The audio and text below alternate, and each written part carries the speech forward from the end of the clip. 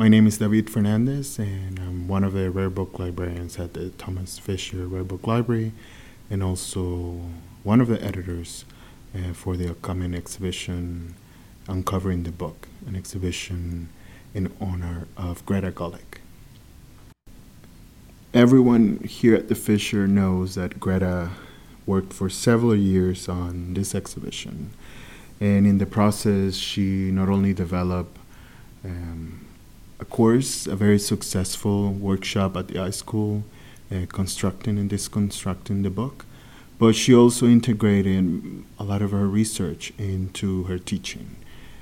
I was actually one of her students when I went to the iSchool several years ago.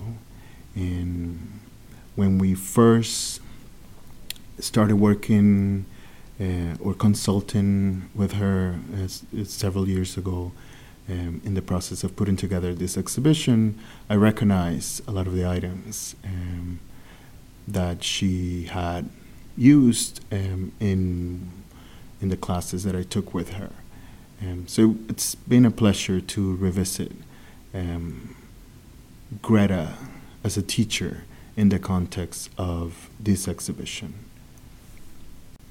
Greta's approach to analyzing or even studying bookbinding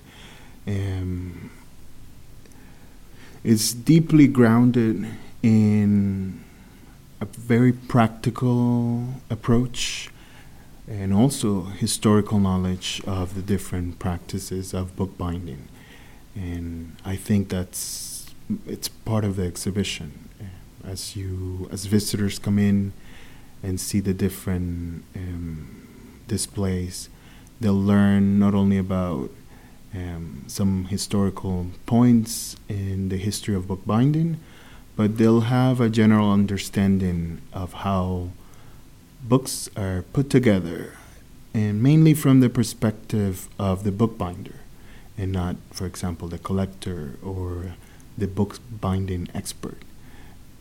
One of the things she wanted to do, and this is evident in the exhibition and in the catalog, is she wants people to understand that books reflect their makers, their readers, and users.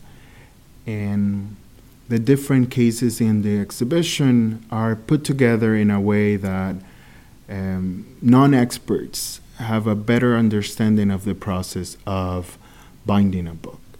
And in that process, what Greta wanted to accomplish, one of her main goals, was to uncover the lives of the books, but mainly the people behind the production of these books. She was not into sort of the 100 books that changed the world. She was looking into mundane, common bindings that reveal maybe someone's passion for decorated papers or someone's usage of particular materials to make their books a bit more personal and in some cases unique.